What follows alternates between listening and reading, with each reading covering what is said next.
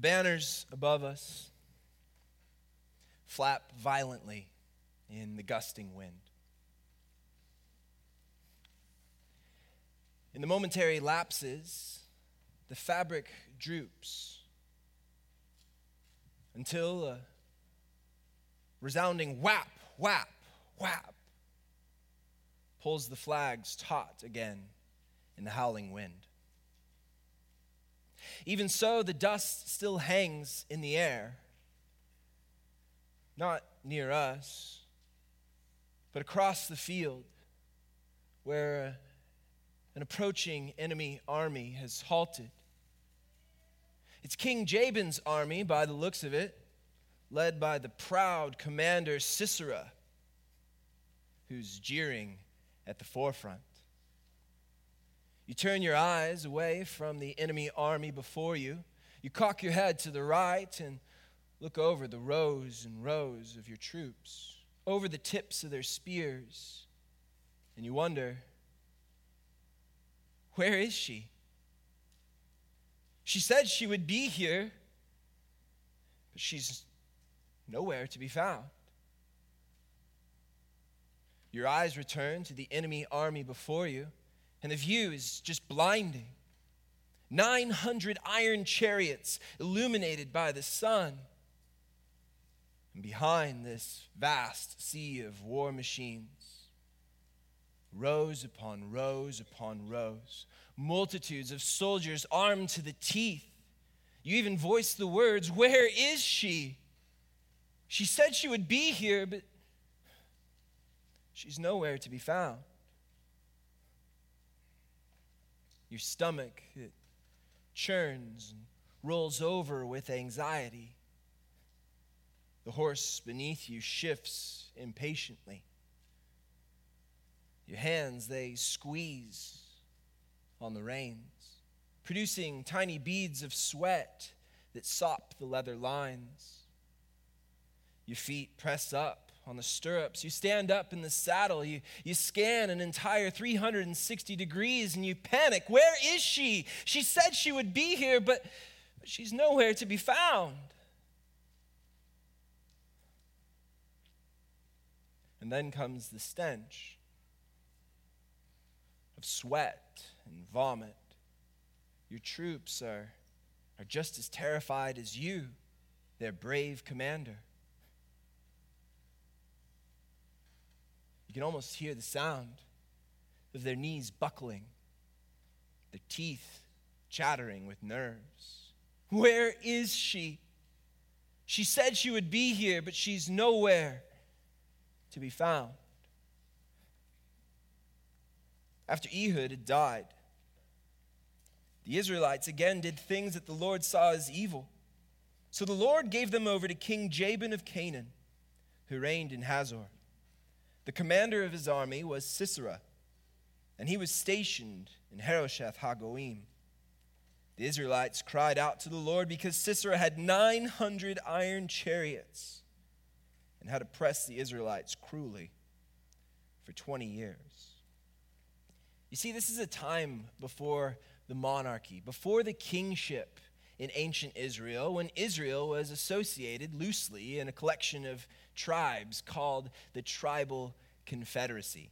This is after Moses. This is after the wandering in the wilderness. This is after the conquest of Joshua and the entering into the promised land. The people are in the promised land, but they have no king. Instead, they are led by a number of judges over the course of history. But unfortunately, during this time, the people are caught up in a cycle commonly referred to as the cycle of judges. And here's this unfortunate judges cycle. The people were faithful, and there would be a period of peace. But then they'd compromise and indulge in sin. Often it was some form of idolatry. And then they would be oppressed as God would send a foreign oppressor to occupy a part of the land. But then when the people finally came to their senses, they'd repent and they'd turn back to God. They'd then be delivered as God would raise up a judge who would rescue the people, deliver them from their enemies, and then it's back to being faithful in a new period of peace. So let's plug our text into this cycle to see it in action. Let's back it up to Judges chapter 3, verses 30 through 31, and the faithful period of peace. Moab was brought down by the power of Israel on that day, and there was peace in the land for 80 years. After Ehud, Shamgar, Anath's son, struck down 600 Philistines with an animal prod. That's like an ox goad. He too rescued Israel, but then in chapter 4, verse 1, there's compromise and indulgence in sin. After Ehud had died, the Israelites again did things that the Lord saw as evil. So in chapter 4, verse 2a, they were oppressed. So the Lord gave them over to King Jabin of Canaan, who reigned in Hazor. But then the people repent, as it says in verse 3. The Israelites cried out to the Lord because Sisera had 900 iron chariots and had oppressed the Israelites cruelly for 20 years. And now the next step in the cycle is that they are supposed to be delivered, that God would raise up a faithful judge to rescue them from their enemies. He does. And her name is Deborah, and Deborah is brave. Today, we actually conclude our Brave sermon series. Over the past couple of weeks, we've been looking at women of the Bible. And you know, women in the Bible, they aren't just minor characters in a man's story. They aren't just examples of how to be good wives or good mothers or good sisters or good daughters. No, their stories are fierce and funny and demanding and messy and challenging. Over the course of this sermon series, we've looked at the women of Egypt. We've looked at the daughters of Zelophehad, the Syrophoenician woman. And then last week, Jeff talked about Esther. Well, today we continue with the challenging and messy story of the brave judge, Deborah. So if you're able to stand, why don't you stand with me as we read from our memory verse for this sermon series. It's Joshua chapter 1, verse 9. As the Lord speaks to Joshua, he says, "I've commanded you to be brave and strong, haven't I? Don't be alarmed or terrified, because the Lord your God is with you wherever you go." God, thanks for being with us. Thanks for being near to us, guiding us, strengthening us. Because God, we're nothing without you. I pray you would reveal stuff in our lives that needs to change, or that you would confirm things in our lives that need to stay. But God, that we would honor you today. And then beyond today, and then beyond and beyond, Lord. Because you are the eternal God who is due all honor and glory. And we want to love you with our whole selves. It's all about you, Jesus. So Holy Spirit, open our hearts and minds. In Jesus' name we pray. Amen. You may be seated.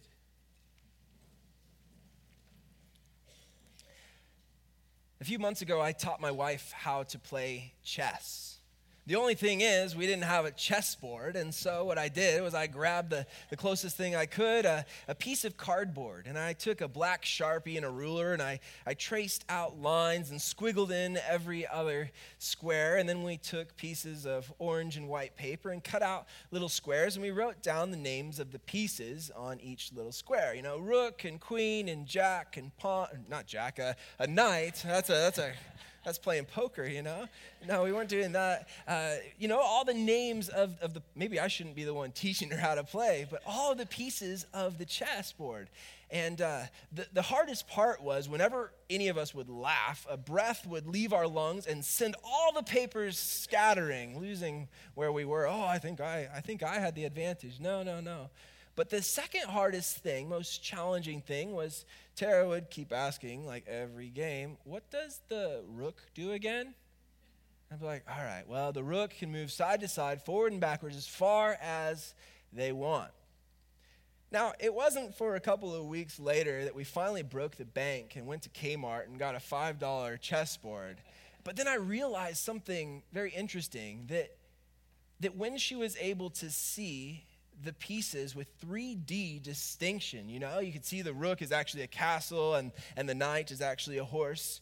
It changed everything. She was able to see that they were distinctly different rather than just names on a square of paper. And now I think that that's what happens when we look at characters of the Bible. Sometimes they just seem like square pieces of paper with names written on them. But today I want to introduce the characters of our story with 3D distinction, like a castle and a horse type of distinction. So the first character of our story is named King Jabin of Canaan, who reigns in Hazor. He has overpowered the Israelites of the north for 20 years, and he's held them in painful subjection. The whole population, they're paralyzed with fear, dwelling in hopeless misery. To the Israelites, though, King Jabin seems to be some shadowy, distant figure compared to his powerful commander, Sisera. Sisera is the commander of King Jabin's forces. His name has long produced fear in Israel because of his oppression of the people, his vast army, and of course, his 900 chariots of iron. So if King Jabin is the shot caller, then Sisera is the shooter.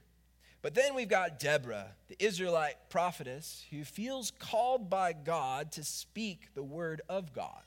She's a leader of Israel, what we would call a judge, the judge that God raises up. Her name is actually associated with the Hebrew verb davar, which means to speak, and it's also associated with the noun devorim, which can be translated as bees. And then there's Barak, whose name means flash of lightning. He's the son of Abinoam of Kedesh, a refuge city in Naphtali in the north. He's a great and faithful Israelite warrior, but he doesn't know it just yet. And then there's Heber the Kenite. Comes from a tribe of nomads called the Kenites. The Kenites were actually descendants of Hobab, that would be Moses' father-in-law. And while most of the Kenites lived in southern Judah, Heber had separated himself and moved north. His family, strangely enough, though, was able to maintain good relations between the Canaanites and the Israelites, kind of as like a neutral party. But interestingly enough, Kenite means smith, as in blacksmith. And remember, Sisera and his 900 chariots. Perhaps here Heber the Kenite was one of the blacksmiths responsible for tuning up Sisera's 900 chariots of iron. So maybe he's not so neutral after all. And then there's Jael, Heber's wife. She's the wife of Heber the Kenite. All right, let's set and go. Judges chapter 4, verse 4. Now Deborah, a prophet, the wife of Lapidith, was a leader of Israel at that time. She would sit under Deborah's palm tree, conveniently sharing her name, between Ramah and Bethel in the Ephraim highlands, and the Israelites would come to her to settle disputes. Deborah is the type of brave individual who is present. It actually takes a lot of bravery to be present, in times of dispute or conflict or calamity. It's easier to run and flee and hide and just pretend like the issue is not there, especially if it's conflict, calamity, or disputes. But Deborah is presently present in the present. How do I know that? She's involved. Being present means being involved, and that's what Deborah is, an involved, dispute-settling leader of Israel who's presently present in the present. I heard a story about a seminary professor who bumped into a former student of his that he hadn't seen her for a couple of months, and she was so excited about all the things that God was doing in her life. She was doing missions work, she was doing discipleship, she was doing all sorts of things. But then she concluded her summation of her entire experience with a very puzzling quote. She said this: "It's just sad to think that God is having to use me because a man somewhere has failed. The professor said, excuse me? Like he thought he misunderstood her. And she said, yeah, it's just sad that God has to use me because somewhere a good man has failed. You know, I'm grateful for being called by God to do, you know, all these things, but it's just sad that God had to use me kind of like as a plan B. And the professor's like, well, where in the world did you get this idea? And she said, well, it comes straight from the book of Judges, from chapter 4 with Deborah. That God uses a good woman only when a good man can't be found. What are you talking about? And she said, well, that's what happens in the story, right? Barak is supposed to be the judge, but he's a wimp, and so God then has to do plan A with Deborah. And the professor's just, where did you hear this? Because if we actually look at this story, Deborah is established as a prophetess and as a judge long before Barak even comes into the picture. And she's the one who actually calls Barak to stand up and lead. I think it's pretty plain to see that God will use a good woman as plan A, first best, nobody failed option, even when a good man can be found. I'll say that again. I think it's pretty plain to see that God will use a good woman as the plan A, first best, nobody failed option, even when a good man can be found. That's Deborah for you, but ladies, I'm calling you out. Is that you? Is that you? Are you willing to be the plan A if God has called you to be plan A? Should we do like an altar call and stuff? Like make guilt trip you? Like, ladies, are you ready? Are you really ready? Well, verse 6 and 7 continues with this powerful judge, Deborah. She sent word to Barak, Abinoam's son, from Kadesh in Naphtali, and said to him, hasn't the Lord Israel's God issued you a command? Go and assemble at Mount Tabor, taking 10,000 men from the people of Naphtali and Zebulun with you. I'll lure Sisera, the commander of Jabin's army, to assemble with his chariots and troops against you at the Kishon River, and then I'll help you overpower him. That's a gutsy move there, Deb. But Deborah is the type of brave individual who's present. She's presently present in the present. And how do we know that? Deborah is focused. Being present means being focused. And that's what Deborah is, a focused, faithful plan of action, creating things gotta change. Leader of Israel who's presently present in the present. And I realize that in my life, when I am presently focused, and yeah, we're supposed to have an eternal perspective and view God in the future, but we still need to live in the present, right? But when I am presently focused, tasks just seem to be more manageable. I believe that people feel more loved when I'm not just like hurrying and scurrying, trying to get all these things ready for the future. When I'm actually loving the people in front of me, people feel more loved. And I have a clear insight of how I can follow Jesus with my life when I'm presently focused. And I see it in the simplest of things, like bottle feeding our little Grom, Zeke. You know, I got a picture of him with his cool shades, Mr. Cool right there. You know, I could be bottle feeding him the warmest batch of fine milk. And I could be at the same time watching TV while talking on speakerphone, while texting with one hand, while petting our dog Penny with one foot, while folding clothes with the other foot. I've got mad skills. I could multitask like no other. But am I presently present in the present? Am I involved? Am I focused? Not really. In a few moments, the bottle is squirting milk up his nose or jammed in his ear, and he's choking. But when I'm presently focused, tasks just become more manageable. People feel more loved. And also, I can figure out how I can best live for God. That's what I see in the life of Deborah. Focused, faithful, plan of action creating, things got to change, leader of Israel who is presently present in the present. She sends word to Barak, and she is ready to roll. Verse 8, Barak replied to her, though, if you'll go with me, I'll go.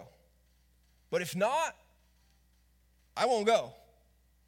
Deborah answered, I'll definitely go with you. Now, you can't read hesitation into her response at all. She's the brave type of individual who's present. She's presently present in the present. And how do we know that? She's ready. Being present means being ready, and that's the type of woman Deborah is, a ready, prepared, eager beaver to take a stand for God, leader of Israel who's presently present in the present. Now, it doesn't mean that she's the fiercest warrior in all the land. It doesn't mean that by any means. But she's involved, focused, and ready. She says, I'll definitely go with you. But she continues, however, the path you're taking won't bring honor to you because the Lord will hand over Sisera to a woman. Well, is that because Barak hesitated there? Or maybe this is just plan A. But how does Deborah even know all of this stuff? Well, she's a prophetess, and God seems to have given her a glimpse of the future, or she's just reading the signs of the times. Then Deborah got up and went to Barak to Kadesh. He summoned Zebulun and Naphtali to Kadesh, and 10,000 men marched out behind him. Deborah marched with him too. Like Xena, warrior princess, Deborah is the type of brave individual who's present. She's presently present in the present, and how do we know that? She's willing. Being present means being willing. And that's what Deborah is. She's willing to lay down her life, a willing, self-sacrificial, fearless leader of Israel who's presently present in the present. And now you know this is about the time in the message when we quit. We quit being presently present in the present. We just kind of tune out. And I'm not harping on you. I'm talking about me. You know, it's so easy to be present for a message or a time of worship without actually really being present, without actually really being involved or focused or ready or willing. To tell you the truth, I got caught. It was a couple of weeks ago. It was during the worship service, and I was up here. I think I had just prayed for the kids or something like that. And I'm just standing there, and Foss and the band, they're all worshiping and stuff. And then I'm just like kind of worshiping, kind of clapping, kind of singing, kind of involved, all of that. And then it was during the meet and greet time, like turn to someone and give them a big journey high five or a hug time. And there was this wonderfully nice lady who pulled me aside in the back. She grabbed me by the arm gently, and then she's like, hey, I feel like I have a word from God for you. I'm like, okay, cool. And she said, God wants you to be prostrate there before him, to bow down, hands and knees there before him. I thought, man, you must be reading my mind, because you know exactly what's going on. I'm not really present in the present right now. I'm just kind of worshiping. I'm just kind of here, but not really. I wasn't really involved, focused, ready, willing, just kind of singing, just kind of clapping. But you know what? You can't just kind of worship God. You kind of just can't just kind of live for God. I need to be fully involved, focused, ready, and willing. Verse 11 continues. Now Heber, the Kenite, had moved away from the other Kenites, the descendants of Hobab, Moses' father-in-law, and had settled as far away as Elon, let me say this again. This is a long one right here. Bezananim, which is near Kadesh. Okay, that seems kind of random right there, like a random insertion, but just wait. will come into play later. Verses 12 through 14. When it was reported to Sisera that Barak, Abinoam's son, had marched up to Mount Tabor, Sisera summoned all of his 900 iron chariots and all of the soldiers who were with him from Harosheth Hagoim to the Kishon River. Then Deborah said to Barak, "Get up! This is the day that the Lord has handed Sisera over to you. Hasn't the Lord gone out before you?" So Barak went down from Mount Tabor with 10,000 men behind him. Deborah's act of being present has actually bolstered Barak to be present, to be presently involved and focused and ready and willing. It's a contagious presence that is here bolstered in the Lord. It's the same thing. If you're on fire for God, just wait. A couple moments later, a couple weeks later, months later, years later, if you continue to stay on fire for God, maybe the people around you are going to be affected by that. As the armies are assembled, there's no wondering, where is she? She said she would be here, but she's nowhere to be found. No, there's no wondering where Deborah is, because she's presently present in the present. But is that what people would say about you? Is that what people would say about me? That we would be there, that we would show up. And I don't just mean when it's like really tough and it's a bad time and we're going to be there. And no, but I mean like in bad times and good times and then normal times. Are you and I the type of people who are willing to be there? To be fully present, fully involved and focused and ready and willing? Well, Deborah's present, and her presence has bolstered Barak to be present to face this massive enemy army. In verse 15, the Lord threw Sisera and all the chariots and army into a panic before Barak. Sisera himself got down from his chariot and fled on foot, as any noble warrior might do. Barak pursued the chariots and army all the way back to Harosheth Hagoim, killing Sisera's entire army with the sword. No one survived. Well, except for AWOL, absent without leave, Sisera, right? Obviously, Sisera is no longer present. Obviously, Sisera is no longer involved or focused or ready or willing because, well, he's AWOL, absent without leave. He's quite the opposite of Deborah and Barak. And here, our story takes a very uncomfortable and unsettling turn for the AWOL commander, the unpresent Sisera. Verse 17, meanwhile, Sisera had fled on foot to the tent of Jael, the wife of Heber the Kenite. After all, it's not a random insertion. Comes up in the story here because there was peace between Hazor's king Jabin and the family of Heber the Kenite. Perhaps, remember, he was the one who was tuning up these 900 chariots of iron. Jael went out to meet Sisera and said to him, "Come in, sir. Come in here. Don't be afraid." So he went with her into the tent, and she hid him under a blanket. Cozy. Sisera said to her, "Please give me a little water to drink. I'm thirsty." So she opened a jug of milk and gave him a drink and hid him again. Then he said to her, "Stand at the entrance to the tent. That way if someone comes and asks you, 'Is there a man here?' you can say, 'No.'" Well, that wouldn't be very honest now, would it? But Jael, Heber's wife, picked up a tent stake and a hammer. While Sisera was sound asleep from exhaustion, she tiptoed to him. She drove the stake through his head and down into the ground, and he died. Just then Barak arrived after chasing Sisera. Jael went out to meet him and said, "Come and I'll show you the man you're after." So he went in with her. There was Sisera, lying dead with the stake through his head.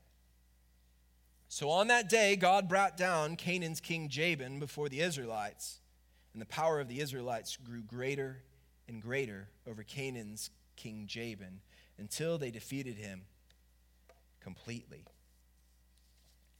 Talk about hammering the point home. The author of the text sure hits the nail on the head with this one. The distinction couldn't be clearer here.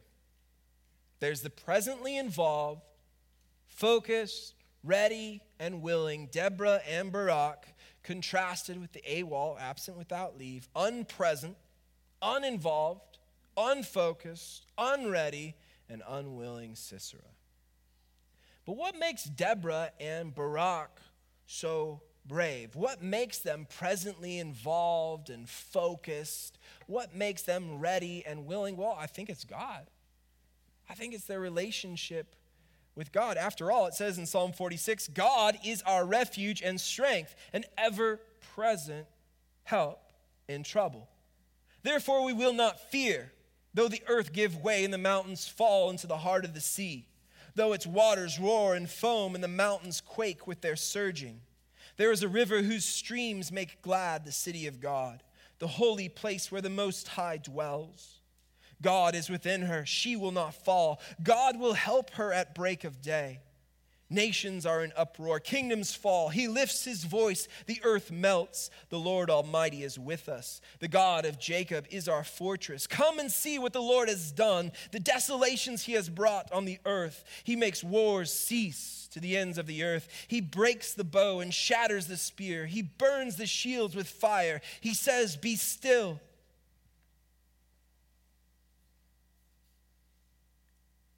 And know that I am God.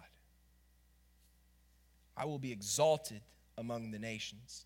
I will be exalted in the earth. The Lord Almighty is with us. The God of Jacob is our fortress.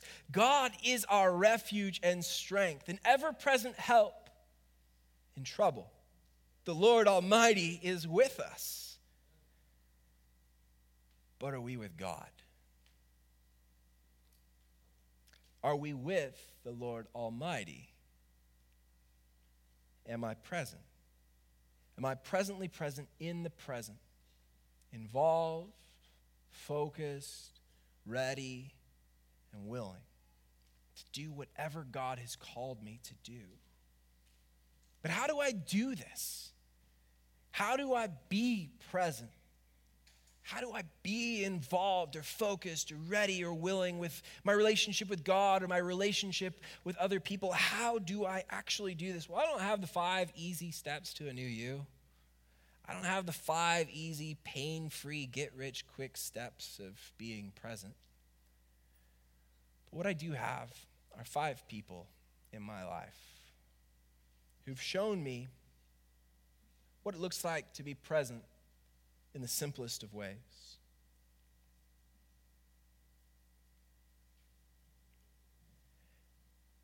He'd sit there at the front of class with his silver hair slicked back, looking like some sort of a villain. But he'd physically turn his entire body to face whoever was sharing, and he would nod his head without breaking eye contact. And even if he completely disagreed with what you were saying, his presence made you feel valued.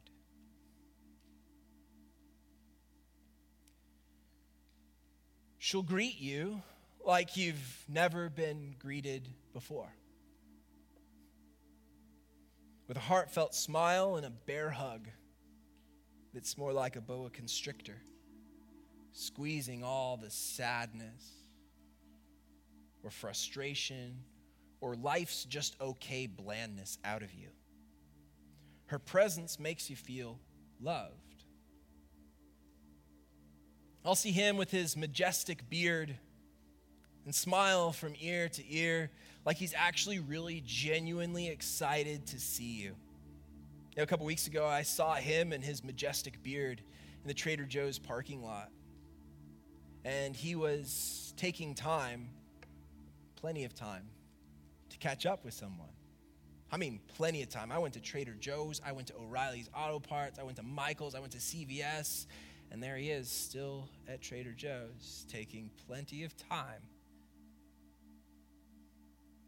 to spend with someone. His presence makes you feel appreciated. She's definitely got sass. I'll give her that.